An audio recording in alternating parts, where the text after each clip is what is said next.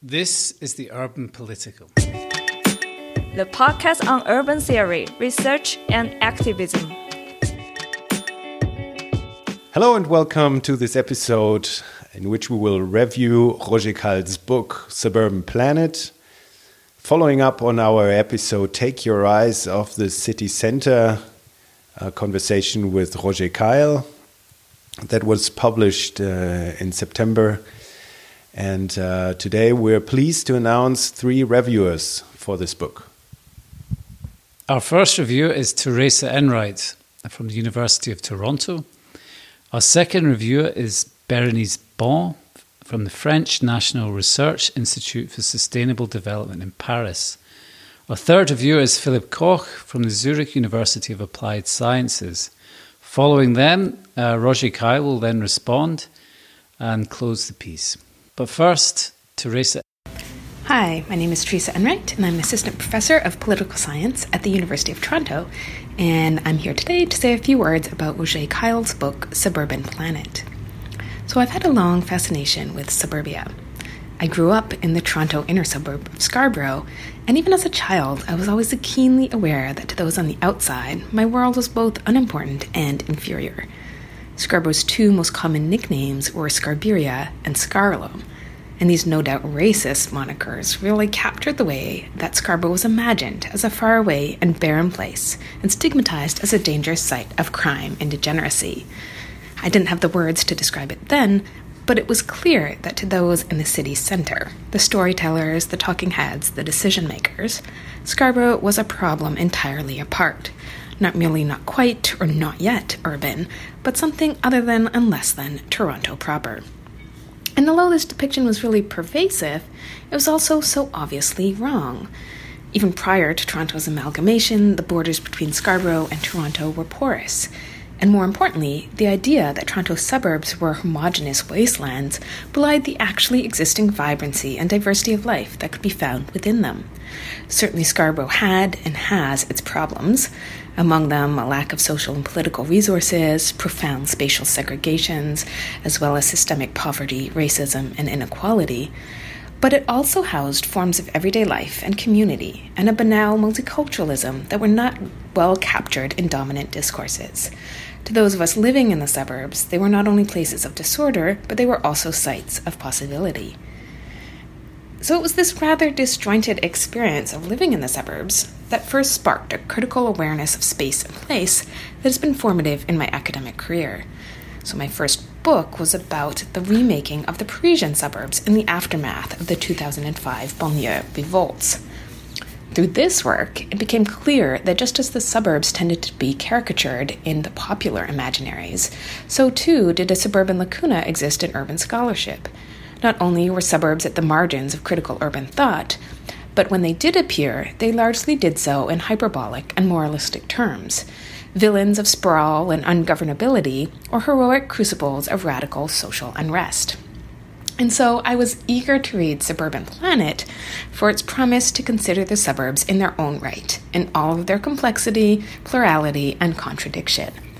And Suburban Planet does not disappoint. So with a call to abolish the centralist bias in urban thinking, Keil instead draws attention toward processes of urban expansion, decentralization, and suburbanization. Much of the urban age, he argues, is rather the suburban age. Throughout the book, Keil introduces a new way of looking at the suburban in the context of urbanization processes overall, and he uses this eccentric lens to analyze the theoretical and empirical implications of suburbanization. Suburban Planet synthesizes almost a decade of research conducted through the ambitious Global Suburbanisms project out of York University, and it offers up promising new directions for urban and suburban work writ large. The book is structured as a combination of conceptual, thematic, and historical chapters, focusing on global suburban processes through the organizing categories of governance, land, and infrastructure. The 9 chapters present interwoven sketches of suburbanization from South and East Asia, South Africa, Western Europe, Latin America, and North America. They include examinations of capital accumulation, class struggle, planning and policy making, and political ecology. The overarching story of these chapters is not a general theory of the suburban or comprehensive atlas of suburbs, however. The chapters instead show what Keil describes as the kaleidoscopic nature of suburbanization, how processes of worlding and the active production and reproduction of suburban spaces across the planet highlight divergent yet comparable dynamics. Therefore, the book is an agenda for further thinking and action. Concluding the global suburbanism's project, Suburban Planet is also a starting point. No doubt, this book will inspire a great deal more critical urban research that begins from the point of prioritizing the peripheral. So with that in mind, I want to take the remaining time to outline three main questions that arose for me in reading Suburban Planet. The first set of questions returns to the theme of suburban experiences with which I began my discussion. So the book's various chapters provide provocative analyses of spatial and social development. But I was left wondering whether and how these processes of suburbanization intersect with what Keil calls suburbanisms, or qualitatively distinct ways of suburban life. I'm interested in hearing more about how the arc of historical and geographic materialism intersects with the lived quotidian within plural suburban spaces, and how, for example, governance, land, and infrastructure are practiced and embodied. Despite the rich descriptions of global suburbia, Keil's Suburban Planet seems curiously depeopled. There are wonderful photographs accompanying the text throughout the book, for example, but almost invariably these images are bereft of humans. So put another way, how can we think about suburbanization not just in the neatly bounded structures of power, but also in the messy and fragmented realities of everyday living? A second, somewhat related set of questions considers how culture is read and mobilized in the book. Scattered throughout are various descriptions of songs, novels, and films about the suburbs, and these passages are incredibly compelling. Yet these texts are not seen to be active elements of production on par with land infrastructure and governance, nor are they explicitly interrogated as essential sites of theorizing. Given the representational crisis of urban, and by extension suburban theory, I wonder if we as social scientists also need to pay more attention to literature, music, poetics, visual arts, and performance as productive forms and as essential sources for understanding emergent suburban phenomena. Keil talks at several points about the unknowability of the suburbs, and it seems that cultural forms that feature fiction and metaphor are especially significant in generating new spatial concepts and attitudes under these conditions, and that turning to the arts in this way might be a particularly useful strategy for engaging in what Lefebvre describes as a hypothetical mode of urban analysis. Finally, my last question wades into the ethics and methodology of doing global urban research. Suburban Planet seeks to move away from North America as the assumed benchmark for suburban studies. And the book is refreshing for its commitment to cosmopolitan urban theory. Keil wants to shift the historically privileged spots for observing urbanization, and his inclusive and correlative style of analysis is quite admirable. This broad approach and engagement with diverse scholars allows Keil to unsettle some of the taken-for-granted terms of urban scholarship. And I think there's opportunity here to engage even more fully in debates over comparative urban research and about how to refuse Eurocentric worldliness in suburban studies. But I'd also be interested, much more practically, although the two are surely related, in hearing more about the challenges and benefits of developing a planetary urban project that crosses numerous academic disciplines and continents. Doing research at this scale is necessarily a collective endeavor, and I'm interested in how we can, as he writes, provincialize the suburb by transforming our very practices of suburban research. So what lessons of alternative knowledge production come out of the Global Suburbanism's project? How might this inclusive and ambitious project inform other kinds of collaborations in the future that are also seeking to challenge the long-standing power hierarchies of global knowledge production? So in sum, I enjoyed reading and learning from Suburban Planet. I think it's a useful resource for researchers and students interested in suburbs, and it's also an invitation for all critical scholars with an interest in cities to abandon what Keil calls the center reflex and to truly engage with the peripheries. In fact, it convincingly warns that in order to meet the grave and complex challenges of the present and future, we must, quote, learn to see the world through suburbanization, end quote. And now we will hear from Bérénice Bon, who is a postdoctoral researcher at the French National Research Institute for Sustainable Development in Paris. She works at the Centre for Social Sciences Studies on Africa, America and Asia. Thanks for having me today to discuss Roger Keil's very interesting and stimulating book, Suburban Planet. As Keil points out, there is a spectacular phenomenon of suburbanization today.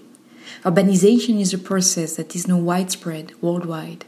All areas are nowadays concerned by very powerful urbanization processes that we had never known before.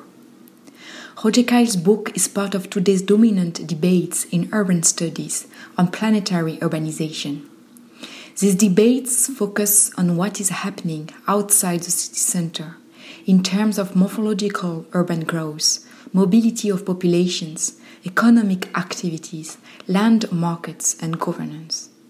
This recent work in urban studies is redefining what the urban is and focus on both the measurement of urbanization, mobilizing quantitative data, and urbanization processes with more empirical, qualitative data, shifting the attention to actors and institutions. Classical terms in urban studies such as the peri-urban questions and hybrid terminologies as in-between city, post-suburbanization appear. Roger Keil insists on the need to look at the cities outside of the West trajectories. I work in India and in Kenya, and there is clearly a move in urban studies. My Kenyan and Indian colleagues mobilize diverse methodological and theoretical approaches to work on the peri-urban. There are complex variations locally with different forms and processes of urbanization. Some existing urban centers are growing, what Keil calls primary urbanization, and new centers are emerging, like big high-tech areas, industrial clusters, or gating residential developments. If Keil precises that there is a process of complete urbanization that turns the categories of geographical center and periphery upside down and creates new relationships among various parts of urban region, the term suburbs, at least in the French context, seems to me to indicate a certain form of dependence on an already existing urban center. It is important, however, to recall the complexity and diversity of urban growth, which is not simply depending on the proximity to metropolitan region or big infrastructures and corridors.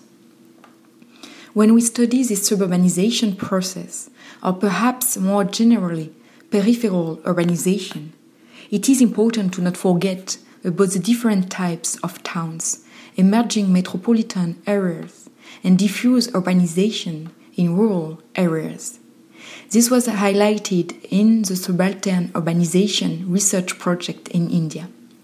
In the published book of this project, my French and Indian colleagues show that urban expansion occurs in local units still classified as rural and in the peripheries of small towns.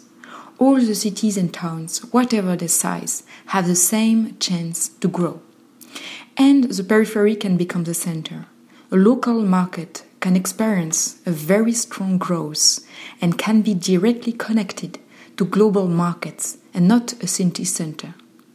However, urban forms, morphological extension of towns are not enough to appreciate, to understand, and to model current urban transformation, which is also highlighted by Roger Keil.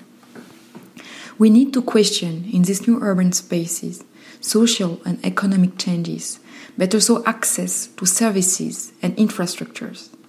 For example, I work in Kenya in the outskirts of the capital Nairobi and a very fast-growing secondary city called Nakuru. Around this city, built-up areas increased by 75% between 2010 and 2016. But we can't just rely on these urban forms. Diverse actors, and not only global corporations or state actors, are involved in the purchase, sale, and subdivision of land. And sometimes these dynamics don't lead to the construction of new buildings or commercial and industrial centers in the peripheries. I follow groups of young entrepreneurs or individuals who form cooperatives, pool their savings, and buy land 20 or 40 kilometers from the cities of Nairobi and Nakuru. This methodology allows me to analyze step by step the transactions and negotiations. These local or ordinary investors can decide to build small buildings and rent out their apartments, but sometimes they just keep the land for a few months and sell it for speculative reasons. Some of these individuals also choose to keep land for several years. They don't build anything.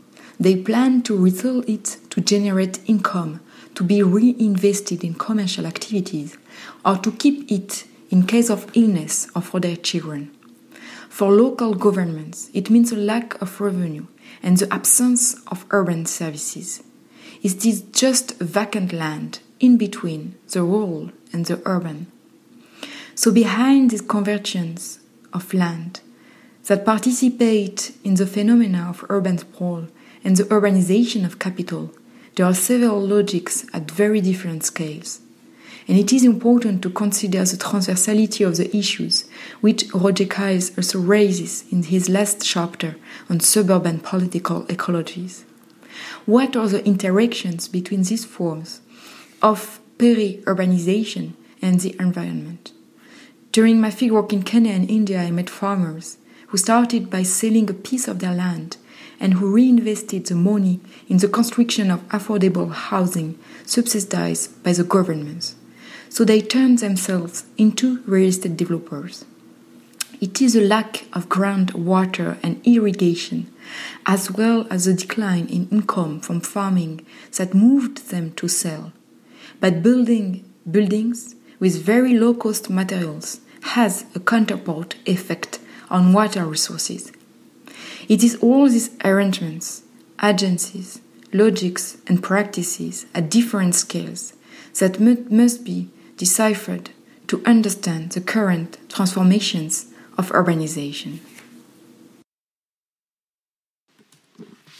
Hi, my name is Philippe Koch, and I'm a researcher and lecturer in urban studies in the Department of Architecture at the Zurich University of Applied Sciences in Switzerland. I'm a political scientist working on a daily basis with architects and planners, but also with political activists and community organizations.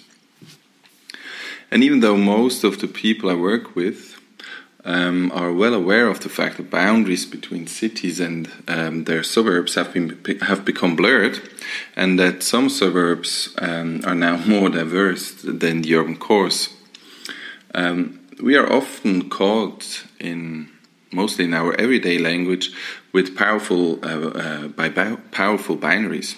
So, for instance, the village against the city, the urban and the rural, the city as a liberating place, or at least the idea of the city as a liberating place, versus the countryside as somehow oppressing or small-minded. And in my professional conversations, we tend to avoid these distinctions and talk in more nuanced ways. But the binaries, in my view, still persist. This has, I think, something to do with what Thomas Sievert, a German urban planner, and also cited by Roger Keil in his book. Thomas Sievert uses this term anesthetics to describe what I mean. It is the incapability to sense and feel and also talk about these places of what he calls the Zwischenstadt, the in-between city. And I think we need to engage with these places in a more effective and immediate sense. And only then these places become as real as the city core, the city center. And most of the urban scholars and planners that I know, they are much more attached to the city center. They live there, they talk about the city center, they spend their leisure time, and often they work also in the city center. So we need to engage with those places that are not in the core, but are still important for the urban area as such. And I read Suburban Planet by Roger Keil as a plea and also manifesto to take suburbanization and the suburbs seriously in exactly that sense. We shouldn't just pay lip service to suburbanization in the introductory sections of our papers or talks or everyday conversations, but we should consider suburbanization as meaningful and telling as the city centre. I think Keil's manifesto is timely and urgent. Let me give you an example why. In Switzerland, and I guess in other places too, densification is the new spatial planning paradigm. Densification should help us to save the environment and to lower our emission of greenhouse gas. And the arguments behind that are mostly convincing but contingent on important conditions. And Roger Keil speaks about that vividly in the book. In the chapter on the urban political ecology of suburbanization, he reveals the often unquestioned assumptions about density and sustainability. He forces us to analyze the politics of density in greater detail. Who wins, who loses when places get densified? And also, what are the implications of densification beyond just curbing urban sprawl? These are questions, I think, that are of vital importance now that we in Switzerland, but also in other countries, start densifying our suburbs. For instance, densification will transform the material but also social infrastructures of suburbs in the next few years. But we don't know how densification will unfold, and most importantly, how densification will change the social and also political relations. Because we don't know the suburbs as we know the core cities. We are, and I think Keil is right here, often ignorant towards the suburbs. Roger Keil's book is very important to force us to acknowledge our ignorance and to find a vocabulary to talk about suburbs in a more analytical but also still engaging way. But after having read Keil's book, I ask myself, where should we go from here, and what do we need to know more, or where do we need more clarifications?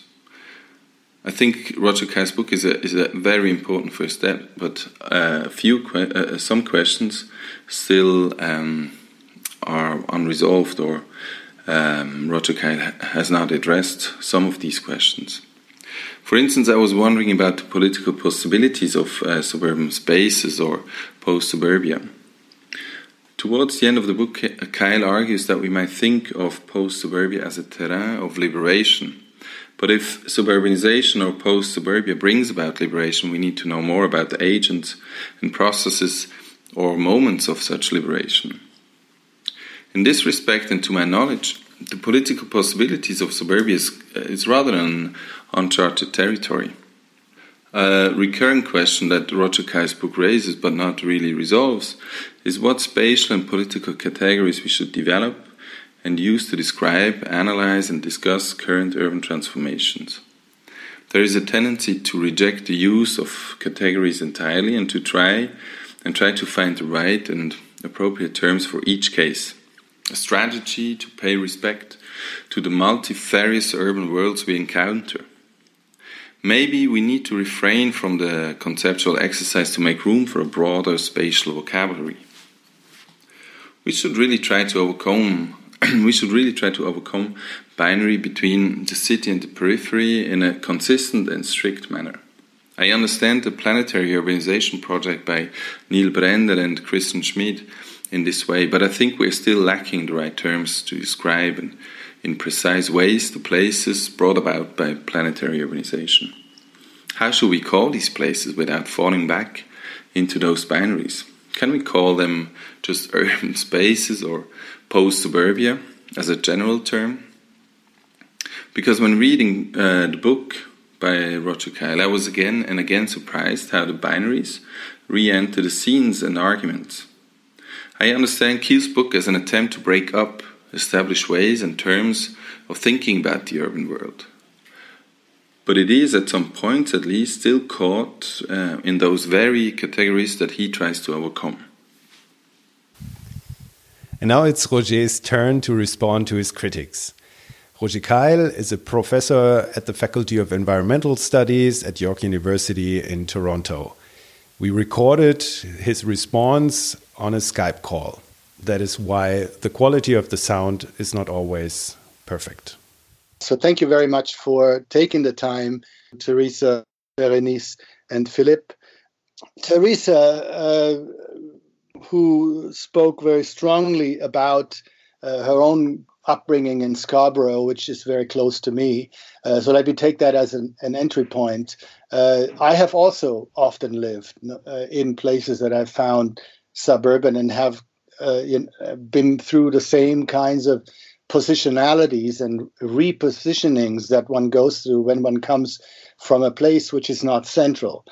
My kids, for example, who grew up in Toronto, don't have that problem. They have the opposite problem. They're sometimes a little bit jaded about going to places that are less central than Toronto. But as Theresa points out, that the majority of people are like us, those people who have grown up in more peripheral contexts. And I think that sharpens one's view on the urban world. It's important without feeling provincial about where one comes from and feeling,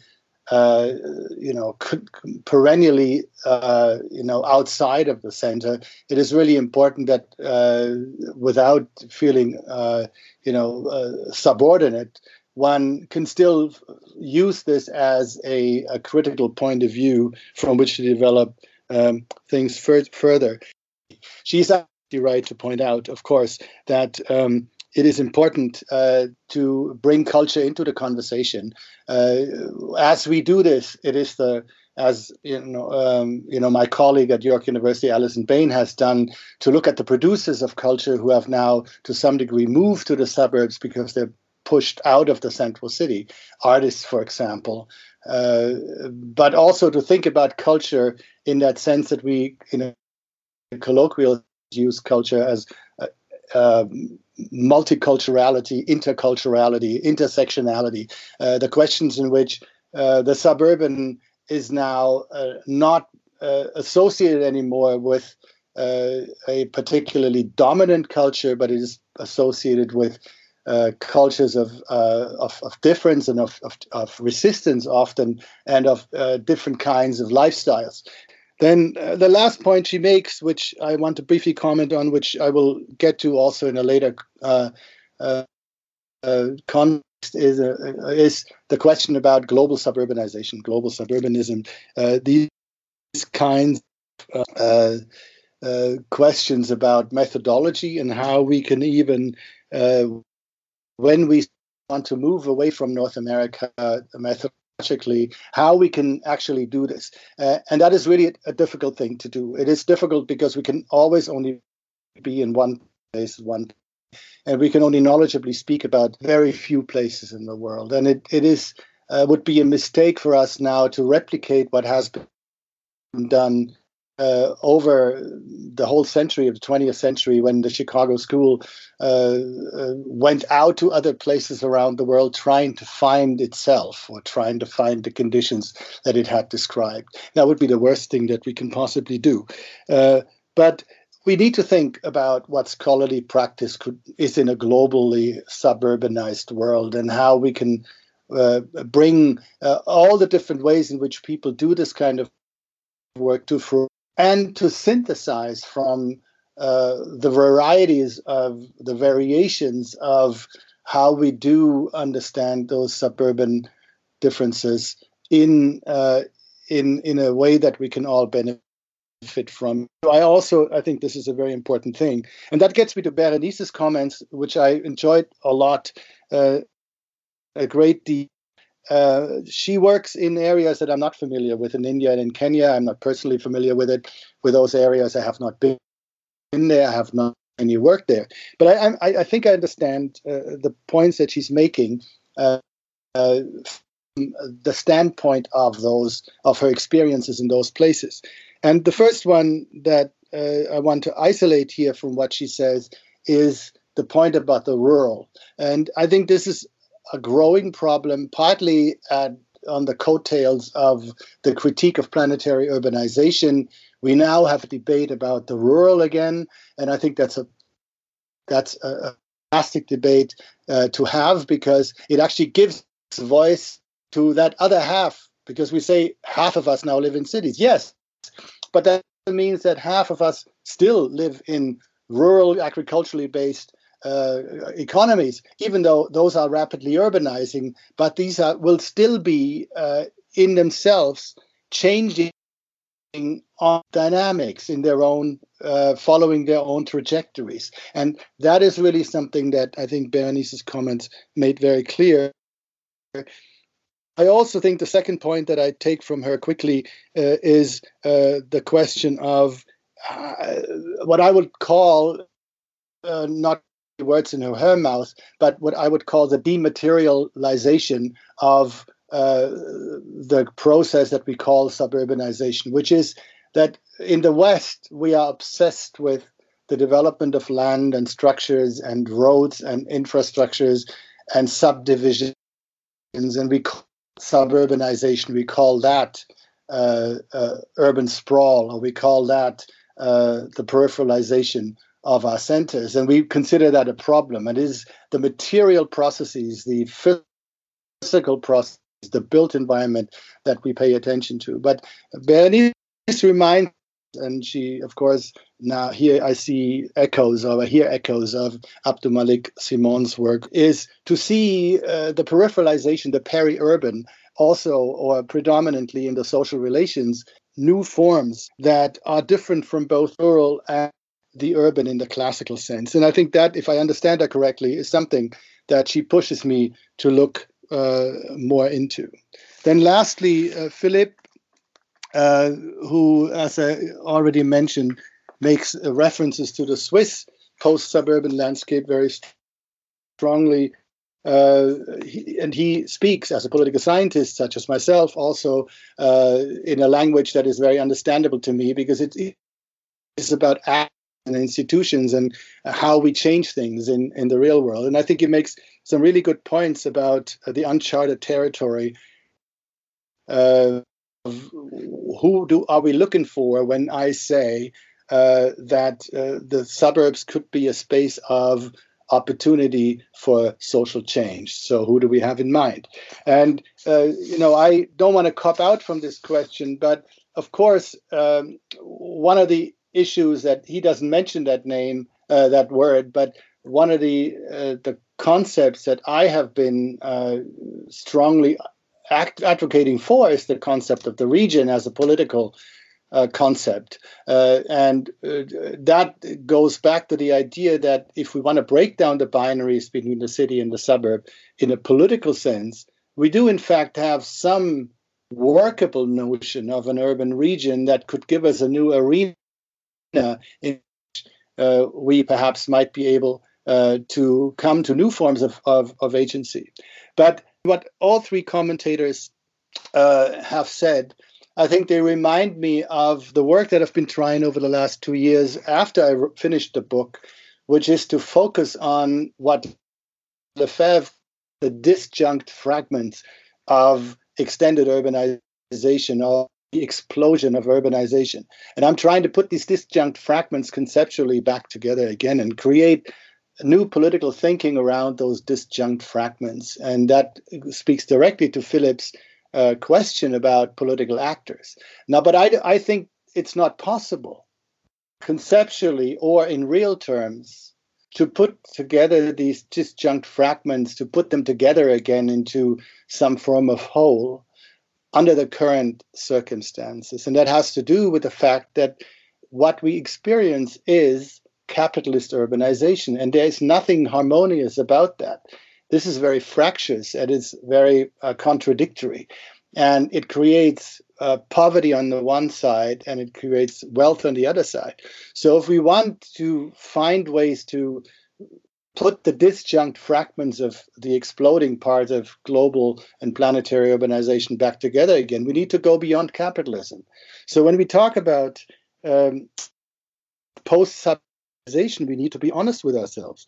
The post-suburban world, which will also to some degree be a post-urban world, needs to be a world beyond capitalism. It cannot be otherwise. So we have to look at this process we're going through right now, the complete urbanization, the creation of urban society as a suburban society. We need to see that as the launching pad for new thinking about liberating ourselves from the capitalist imperative. And so here I'm thinking in two new directions, and I want to go to the boundaries of what the suburban world entails. On the one hand, I'm doing some research on suburban political ecology with some colleagues in Amsterdam, but I'm also doing work on infectious disease and suburbanization, in the process of preparing to go to West Africa next week, to where I work with colleagues in the context of finding out about community responses to the Ebola outbreak there in 2014-15, which happened exactly in these new urban forms that are now so endemic in many parts of the world. But I want to point to new kinds of thinking around post-urban or post-suburban and post-capitalist forms of thinking, like Samuel Alexander's and Brendan Gleeson's work on degrowth in the suburbs. These are Australian researchers who have done fantastic work on thinking towards the boundaries of the suburban possibility. But it is only when we go to these boundaries that we can get rid of the boundaries that Philip wants us to get rid of. It's only there that we can find the suburbanisms that Theresa reminds us are so important to understand. And it's only there where we can, find a new way of recreating a relationship between the rural and the urban, the way that Bérénice has been talking about, and creating new social and new spatial, new ecological relationships beyond the urban imaginary that industrial capitalism and 20th century urbanism has given us. And that is where I want to go with my research, with my political work, and I hope to be able to continue the dialogue with my three interlocutors and others as I go down this path. Thanks to our reviewers and to Roger Keil, and thanks to you for listening. For more information, visit our website urbanpolitical.podigy.io. Please subscribe and follow us on Twitter.